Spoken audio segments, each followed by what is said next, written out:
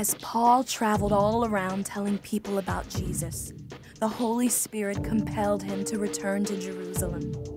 Paul didn't know why, but he had a sense that there was trouble ahead. When he arrived in Jerusalem, Paul went to the temple to share about how he had encountered Jesus on the road to Damascus. His story angered some of the Jews so much that they dragged Paul away from the temple and tried to kill him. Just before they could, a group of Roman soldiers arrived and arrested Paul. On their way to the jail, Paul asked if he could say something to the crowd that had gathered. The soldiers agreed, and Paul told them about his experience on the road to Damascus. When Paul told them that God called him to share God's message with non-Jews, called Gentiles, they started screaming for him to be killed. So the soldiers took him into the barracks. When they discovered that Paul was a Roman citizen, they became fearful of doing anything to harm him. This led to a series of courtroom battles where the Jews and Romans fought to decide what to do with Paul. Finally, Paul insisted that because he was a Roman citizen, he had the right to go to Rome and appeal to Caesar.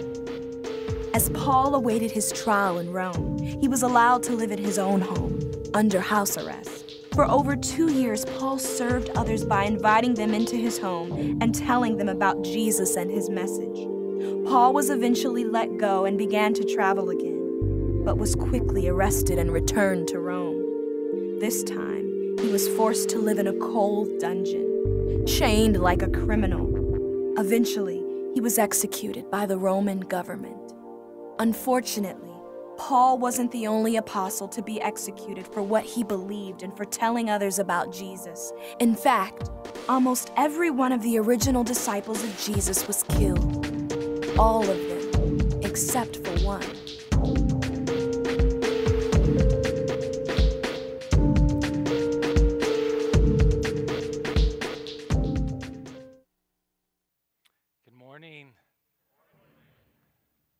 Happy Mother's Day. I think it's safe to say that if there weren't mothers, none of us would be here, right? So we should be very grateful to our mothers. My wife's not in there, but happy Mother's Day, Kaylin. You know, before we step into Paul's story this morning, but I want to encourage you, if you have your Bibles, you can turn to 2 Timothy chapter 4. It'll probably be on the screen as well. But I want to review just for a second before we get to call to remind us of where we've come, because we are almost done with the story, if you guys can believe it. We've been in it for like 10 years. I'm just kidding.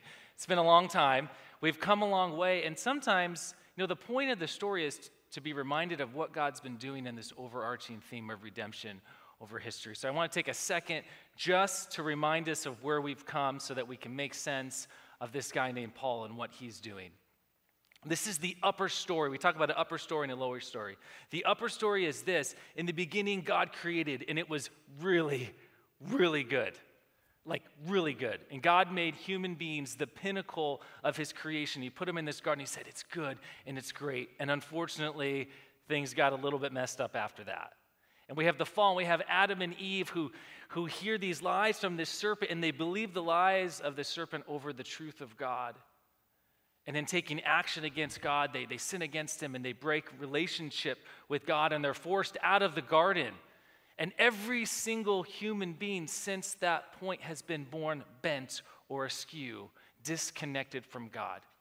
But even in that moment in Genesis chapter 3, there's this hope of redemption where we see this thing where God makes some promises that the seed of the woman is going to crush the head of the serpent. And so God is already starting this redemption work all the way back in Genesis chapter 3.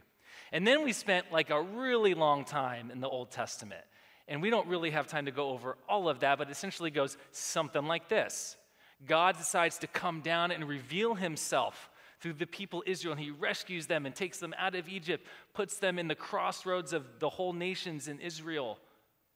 And there he reveals his word, his Torah. He reveals his ways. He reveals his heart to this people so that they can be a blessing to the world around them. But things don't go quite the way that they want, and God raises up kings and prophets and priests to do this work. And there's rhythms of God doing miracles and delivering. There's rhythms of the people failing. There's rhythms of them repenting.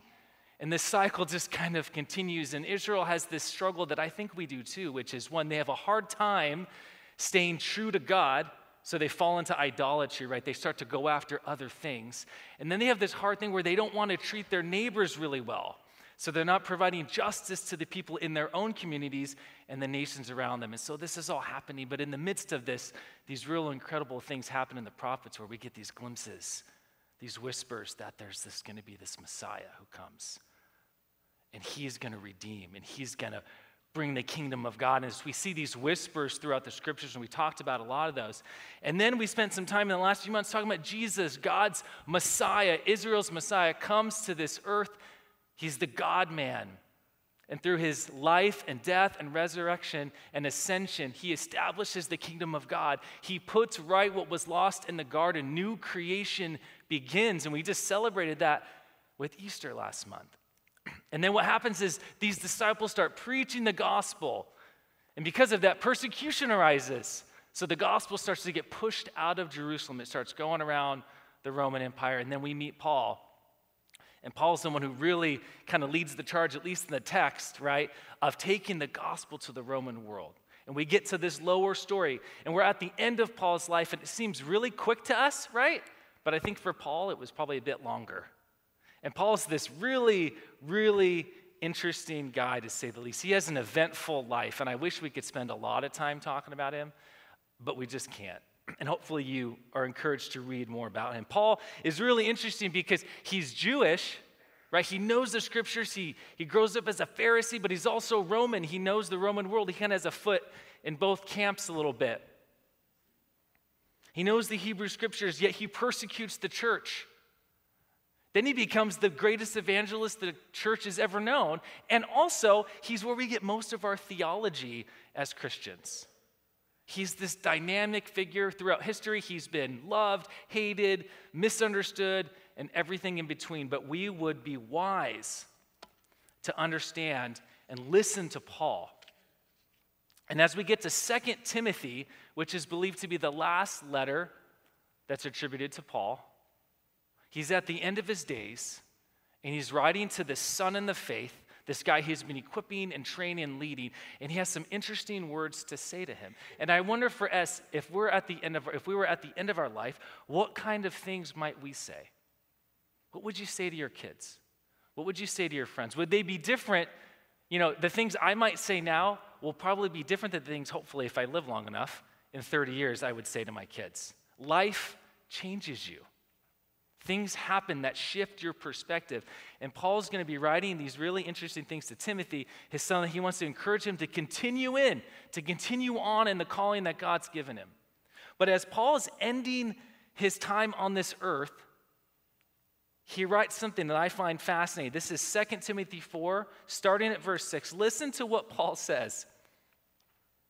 He says, "For I am already being poured out like a drink offering, and the time of my departure is near. I have fought the good fight. I have finished the race. I have kept the faith. Now there is in store for me the crown of righteousness, which the Lord, the righteous judge, will award me on that day, and not only to me, but also to all who have longed for his appearing." Paul is near the end of his life, and he says this, and I read that and I think, holy smokes, that's a really confident thing to say. I mean, I don't know that I could say I fought the good fight, I finished the race, I kept the faith. Paul has a lot of confidence here. And I'm wondering how the heck Paul can say such a thing. How could he get to this point in his life? How would we know if we had fought the good fight? How would Paul know? How can he say these things? Because this, to me, I'm like, I don't know. Maybe you guys feel really good about this. But I read this and I'm like, I'm not sure if I've done all that.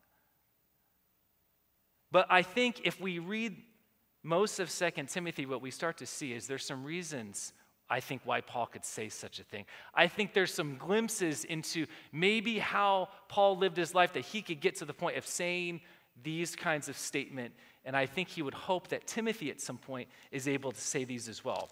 So if you turn back a page, if you have a Bible, if not, it'll be on the screen, I believe. We're going to spend our time in 2 Timothy 3, starting at verse 10. This is what Paul is saying to Timothy. "You, however, know about my teaching, my way of life, my purpose, faith, patience, love, endurance, persecutions, sufferings. What kinds of things happened to me in Antioch, Iconium, and Lystra? The persecutions I endured, yet the Lord rescued me from all of them. In fact, everyone who wants to live a godly life in Christ Jesus will be persecuted. While evildoers and impostors will go from bad to worse, deceiving and being deceived. But as for you, speaking to Timothy, continue in what you have learned and have become convinced of, because you know those from whom you learned it, and how from infancy you have known the Holy Scriptures, which are able to make you wise for salvation through faith in Christ Jesus. And here's the verse we all know.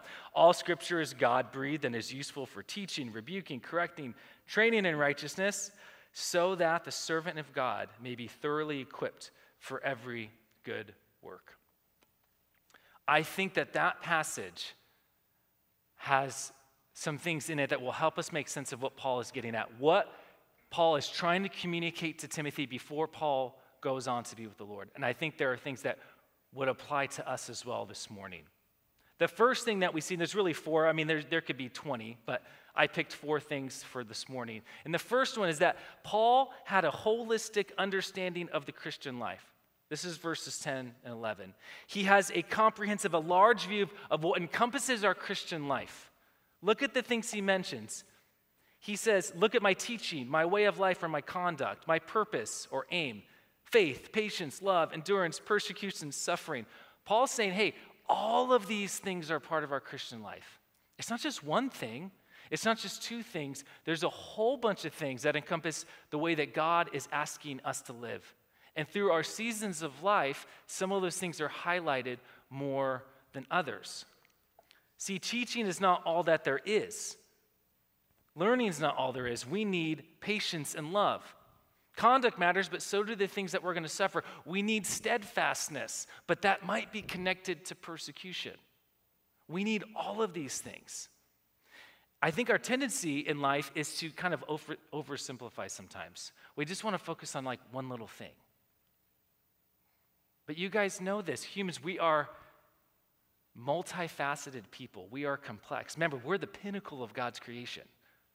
Some of us are smarter than others, but in general, we're complicated. This is why relationships are complicated. This is why sometimes you have a hard time understanding your spouse or whatever, right? We are complicated people. And I think that Paul was able to withstand such a crazy life because Paul was able to grow in a myriad of ways over a lifetime. And he allows his experiences within him to help change him and mold him into the person that God was calling him to be. Paul is fully Christ, right? But he wasn't fully developed totally. Let me give you an example. When our first son, Graham, was born, when he was born 100% human. I know, right? We thought we were going to have an alien baby. Turns out he was human. It was awesome. We're very relieved. He was 100% human, but he was not 100% complete.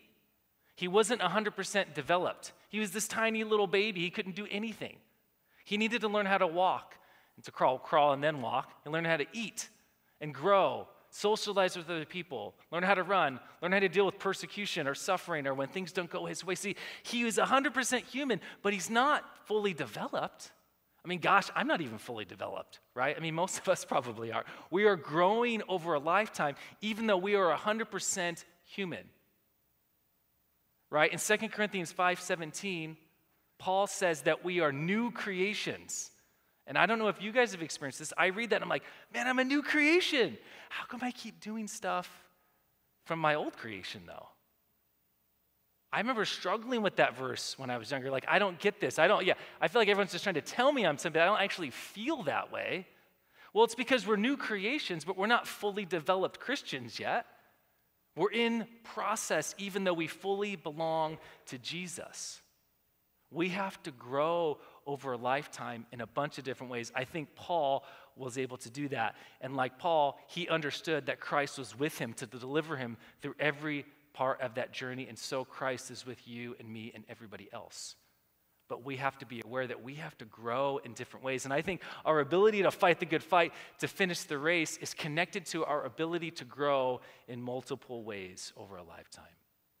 The second thing we see, and this one's really good, we're all going to love this. Paul understood that living obediently to Jesus resulted in suffering. I'm so sorry. This is why Don's not here today. He made me talk about this. We have to deal with suffering. We have to deal with persecution. Look what it says. In fact, everyone who wants to live a godly life in Christ Jesus will be persecuted. What it doesn't say is that every Christian will be persecuted. When you read it, it doesn't say that. It says every person who wants to live a godly life in Christ Jesus will be persecuted. So I've got good news for you and bad news. The good news is apparently you can be a Christian and not be persecuted. You can also be a Christian and not live a godly life. There's some tension here. I don't think I can fix that for you. I wish it wasn't so. I wish we were just one thing and that's all we were. But like I said, we're complex. It doesn't quite work like that. What's interesting too is this word godly. When I hear that, I get a little messed up because I think of like morals and just doing the right thing, you know. Maybe it means that a little bit. But if you really look at the word, it really means a little bit more like devoted or God-fearing. Someone who wants to live a devoted life to Christ will suffer persecution. We're not just talking about morals. We're talking about you being focused and living for something, which is a little bit different. Because here's the thing, Jesus is not going to force you to live a certain way. That's not what he's about.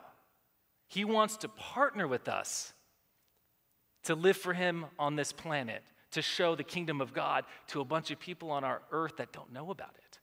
Just like he wanted to partner with Israel, we've been talking about the story. God wanted to partner with them. He wanted to work with them. He made them a priesthood of believers, like all of them, to showcase God's heart. And he allowed them to go away from him. He wasn't going to force himself on them. One result is as we start to partner with Jesus, as we listen to his invitation, as we take that invitation to partner with him, what starts to happen is that we start to devote ourselves more to him and less to the cultures and influences of this world. Right? Remember when Jesus says you can't serve God and money? We can't really be fully devoted to more than one thing. It just doesn't quite work that way. So the more we're devoted to Christ, to living for him, the less we're living for other things. This is the reason why it's just difficult to be devoted sometimes. To be fully devoted to Jesus means we're not fully devoted to something else. We can't be devoted to more than one thing. Well, how does Paul know this? How does Paul know that if you're going to live this way, you're going to be persecuted? Well, because he's like the originator of persecution in the early church. This guy wrote the book on persecution in the early church. And if you want to reference that, you can look in Acts or you can go to Galatians 1:13. Paul was persecuting the early church. And then he gets stopped on the road to Damascus, okay? And God gets his attention. And God sends this guy Ananias to go help Paul in his conversion. And listen to what Jesus says to Paul. This is incredible. Go, speaking of Paul, this man Paul is my chosen instrument to proclaim my name to the Gentiles and their kings and to the people of Israel. I will show him how much he must suffer for my name. How would you like that said about you? That's difficult. Our meek and mild Jesus is saying, hey, this guy's going to have to suffer for me. See, for Paul, persecution was absolutely normal to being a Christian. He understood what he was signing up for because he was the one who was previously giving it to people. But I don't think we totally resonate with that. I know I don't. Most of us have never been really persecuted for our faith, right? We've suffered, right? People get cancers and we lose people, we struggle, we suffer the things of this world, but persecution is a little bit different. And I'm not like casting a judgment. I'm not saying it's like our fault, right? We live in America. It's an interesting thing. But I've been thinking about this the last couple of weeks and thinking, gosh, what do we do with this? And I think that our struggle is that as American Christians, we are being lulled to sleep. We don't have time, and I'm saying this to myself, please hear me. I don't have time to think about persecution because I'm too busy thinking about my house or my retirement or whatever other stuff I have. I am lulled because I'm focusing on that. I'm not focusing on Christ. Maybe I'm alone in that. I'm fairly certain that I'm not. And the problem is that stuff can never deliver what it promises. And we know that, if we're honest, because we get one thing, we wait, like, I can't wait, we saved up for this thing, it's awesome. And then you just move on, right? My wife and I just bought a house. Huge blessing, amazing. So grateful we got to spend a ton of money to buy a house, right? And I really do feel blessed, I mean that. But there has been nonstop projects. I'm more tired than I've ever been. And it wants to take all of my attention. And then my mind wants to say, how do we pay it off faster? And how do we da-da-da-da-da-da, and da-da-da-da-da-da-da. And it's not bad. Money, houses, this is just stuff. It doesn't matter. The problem is what's inside me is messed up. And it wants to pull me away from being fully devoted to God. But if I start to say, for example, take my house and say, okay, God, well, what do you want to do with my house? Well, God's like, maybe I want you to be hospitable, invite people over, do stuff. So then the things I'm doing are for somebody else, which means if I take that seriously, then it's going to cost me. It's going to cost me to buy food and fix up my house and do this to make people feel like there's going to be a cost. I'm going to suffer something because there's a cost to doing that. Does that make sense? And the more we say, well, if I did that with my house, what if I did that with my job? What if I did that with my kids? What if I did that with just the normal stuff we have? What if we devoted those things to God? What could happen? So I think we got to be careful because sometimes we confuse the culture's values for God's kingdom values. And they're not the same. At any point for all of us, I could lose my house, I could lose my job, all those things could go away. What would I have? We would figure out where our values lie. Right? Paul, think about this, I read first, Paul's ready to be poured out like a drink offering. That's like, what does that even mean, right? Well, in the Old Testament, they had these drink offerings that you could make to God. And what was interesting, if you made a normal sacrifice, right, a part of that sacrifice would go to the priest, right? So God gets all the fat, all the stuff you cut off, God gets all that stuff because he likes all the fat, right? So God gets his stuff. The priest would get a portion, right? This is how they have food and stuff. And sometimes a portion would go to the person making the sacrifice. They would share that meal. Well, a drink offering was fully God's. It was poured out just for God. The priest didn't get part of it, neither did the person giving it. It's fully devoted to God. Paul's ready to be poured out. I'm fully devoted to God. And, we might be sitting up at night wondering if we should invest in Bitcoin or cryptocurrency or whatever the heck those things are, right? It's not that they're bad. It's where's our attention? These verses are compelling us to assess where do our priorities lie. And hear me, please. I'm not saying that those things are bad. That's not my point. I'm saying they're just things. But using them in God's kingdom, they become something even better. And if we really devote our life to Christ, we are going to suffer some things. Financially, for sure. Maybe some friendships, maybe some jobs, I don't know. But it's the thing that God's calling us to. And for Paul doesn't see those things as bad things. He sees those as absolutely normal. Third thing.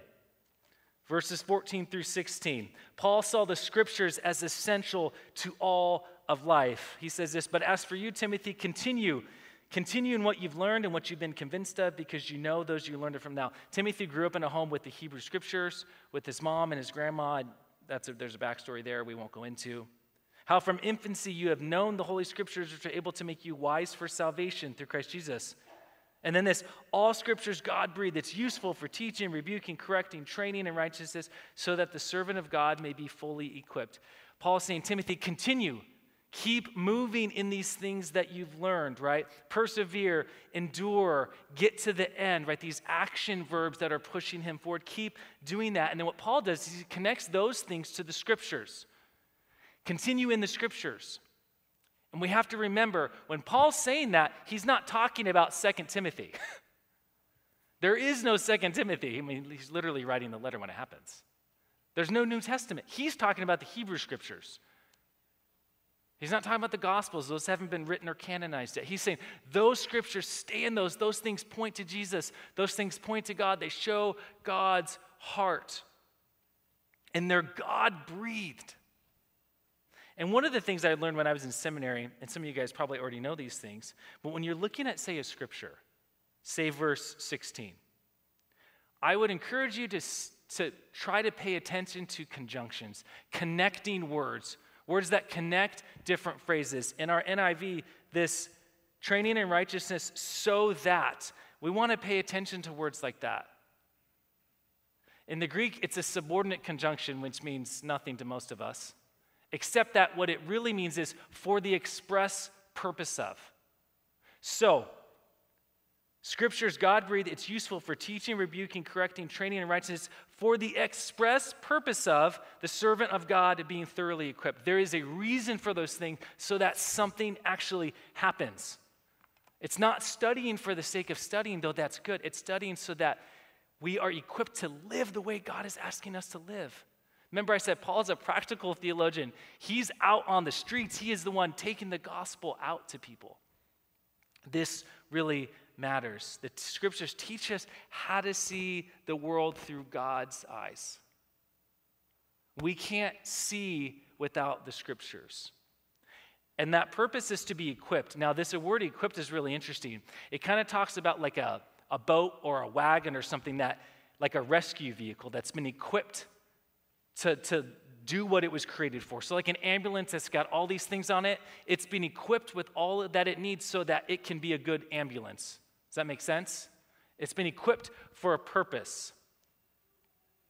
And we have Men's Adventure coming up. I was thinking about this. We have Men's Adventure coming up in a couple weeks. Guys, you should sign up for that. This is a quick little plug. It's going to be amazing, awesome. Hopefully you won't get hurt or anything, but it's going to be good. And there's a bunch of guys that have Jeeps. And I don't have one, but I know people who do. And I know some of these guys have invested quite a bit of money to outfit and equip their Jeeps to do what their Jeeps were designed to do. I think I have an image here. That's Ryan Bykirk up there. I'm just kidding. No, I just got this off Google. Right? This Jeep has been equipped to be able to do that. It's been outfitted with probably a new chassis or something, I don't know, and struts and winches and lights and tires and all the other stuff, whatever. Jeep guys can well, he doesn't know what he's talking about. But a normal car can't do that. I know that. Right? It's been equipped to do the thing it was designed to do. The scriptures equip us to do what we were designed to do. We can't know what to do without the scriptures. This isn't just so you can be like, oh, I did my Bible reading plan and I'm a good Christian. This is, I'm reading the scriptures so that God's word gets into me and I see life through his eyes and I start living differently. That's kind of the point of the whole thing. The scriptures outfit us for the good works that God has called every single one of us to do. I don't care how old you are. I don't care how young you are. God has called every one of us to things. And most of the things are just very normal stuff. It's like, hey, you've been called to get up in the morning. You've been called to not be late to work. Gosh, what if every Christian wasn't late to work? Just saying, the world would be different. The scriptures outfit us to do the things that God has called us to do. And the last point is this. Paul lived, worked, and served in community with other people. So this is really chapter 4, verses 9 to the end of the chapter. And this is typical for most of Paul's letters. If you get to the end, some of the stuff we just kind of skip over. He starts naming a bunch of people. Tychicus and Cornelius and whatever the names are, right? Lon. He starts naming a bunch of people. It's actually Lonald. Right, we see Paul we read through the New Testament, we've been in the story, he's with people like Mark and Luke and Priscilla and Aquila and Barnabas. He's always got this like entourage of people he's cruising with. He's not alone, is what I'm saying. He's not doing ministry alone. And even like this letter to 2 Timothy shows, he's pouring into other people. He's training other people. He would go to a city, he'd preach the gospel in the synagogue, he'd go preach to the Gentiles, he'd get some things going. I mean, I wasn't there, but right, maybe get some kind of scripture thing going. He raises up people and he's like, all right, I'm off to the next place. And he empowers people, he equips people. At the end of 2 Timothy, in this book we're looking at, he mentions 15 people that he's doing ministry with. And in Romans 16, he mentions 29 different men and women that he has been co-laboring with. He was not this lone cowboy preaching the gospel to the Roman Empire. He was part of a Christian community that were doing it together. We just happen to have his letters and not theirs. And Paul was able to do something that I think we struggle with. Paul was able to pass the baton on to other people. It's one of those things we talk about, but are really difficult to do. He was able to give authority and power to other people. He was able to give people keys to those doors. And he was willing to let them do it slightly differently. He was even okay with them messing up sometimes.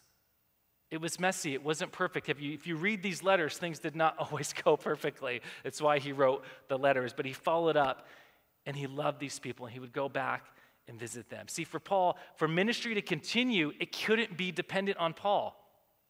For this church to exist for another 50 years, it can't be dependent on one person or two people. We have to equip other people because we're all going to be dead at some point. And I want this church to still be here, which means we got to be paying attention to other people. I put on the TV the other day, and this movie came on. I've seen it before, but it was Doctor Strange. Anybody Marvel fans out there? Yeah, you know who you are. Don't be ashamed. You might get persecuted, but whatever. You got to pay the price for the kingdom, right? I won't go into the whole movie. I like Marvel. I love a good hero story. Right? If someone can fly or do if they can do anything I can't do, I'm like, oh, that's awesome, right? I really wish I could fly. Anyways, Doctor Strange, and it was probably 3/4 of the way through. So in every one of these stories, right, you have the hero character, and he kind of gets to his rock bottom at some point, usually like 3/4 of the way through. And he's, the hero character is always kind of like, they're skilled, but they're flawed. They're arrogant, but they're fearful. They have insecurities, but they're gifted. They're this thing. And he's kind of right at the end, and he's got his like mentor, sensei, bald lady, whatever. And she's like, hey, you haven't learned it all. There's something you still haven't learned. I think I have a picture with the quote. Yes, that's the bald lady. It's precisely what kept you from great. He's saying, I can't kind of move forward. Arrogance and fear still keep you from learning the simplest and most significant lesson of all. It's not about you. You ever watch a movie and you're like, that's the stinking gospel? In a secular movie. Though I can't tell anybody to go watch it. This is not like I'm just using it as a quote. It's not about you. If I had to summarize Paul's life, I would say that's what he is. It's not about Paul. For Paul, it was about, and if it's not about Paul, for him, it's about everybody else. See, if we're about Jesus, then we have to be for other people, because that's what Jesus was about. It's not about you. We equip and train other people and give people authority in our lives because it's not about us. And that allows things to move forward and do things that we could never imagine that they could do. And there's a passage in Scripture as we close that sums this up perfectly. This is in Philippians 1. Listen to this. Paul's in prison again. He just loved being in prison. And he's writing this in verse 21. For to me, this is Paul speaking, to live is Christ and to die is gain. If I am to go on living in the body, like living on this earth, this will mean fruitful labor for me. Yet what shall I choose? I do not know. I am torn between two. I desire to depart and be with Christ, like I want to die and go be with Jesus, which is far better. But it is more necessary for you that I remain in the body. Convinced of this, I know that I will remain and continue with all of you for your progress, equipping, and joy in the faith, so that through my being with you again, your boasting in Christ Jesus will abound on account of me. Think about this. He's saying this essentially. Man, I'm tired. I have been shipwrecked and beaten and whipped and all the things, and I would be very happy just to pass and go be with Jesus. It would be better. But for your sake, I'm going to stay and continue to suffer and be persecuted so that you can be equipped to live the way God's called you to live. Man, that kind of selflessness permeated Paul's ministry. And I think he's asking Timothy, follow that example. It's not an easy road, but it is the road for the gospel to keep going out. And I think it's the road that God would be calling all of us to as well. And connected to that are the things I just mentioned. Hold a holistic understanding of the Christian life. You've got to grow in a bunch of ways over time. Live devoted to Jesus. Give God all of yourself. The scriptures are essential to life. We cannot understand what God's doing on this earth without the scriptures. Live and equip others.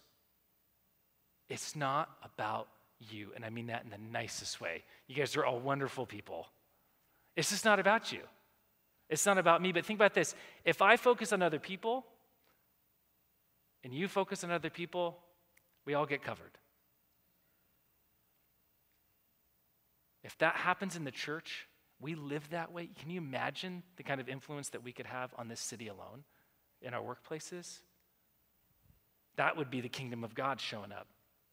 So while Paul has so much more to say, and this is like just the smallest speck of what we could talk about with Paul, hopefully it's a few things that show what he was trying to instill in Timothy, and I think at least a few things that would challenge us today, because in terms of, biblical chronology or whatever, we're in the same time period that Paul's in. Jesus came, they're preaching the gospel. Paul's doing that. Nothing's really changed since then. We're still waiting for Jesus to come back. We still have the same mission that Paul has, to live a life fully devoted to Jesus, to influence this world for the kingdom of God, to love God and to love our neighbor. Will you pray with me? God, we thank you for your holy scriptures. We thank you for Paul. We thank you that we have the letters that he wrote. We thank you for the Christian communities that he was part of. God, we are all here today because they shared the gospel, and it came all the way to us 2,000 years later. We're so grateful, God, for your grace towards us. We are so grateful that you love your creation, this good creation that you made in the garden, that you have been working tirelessly to redeem it.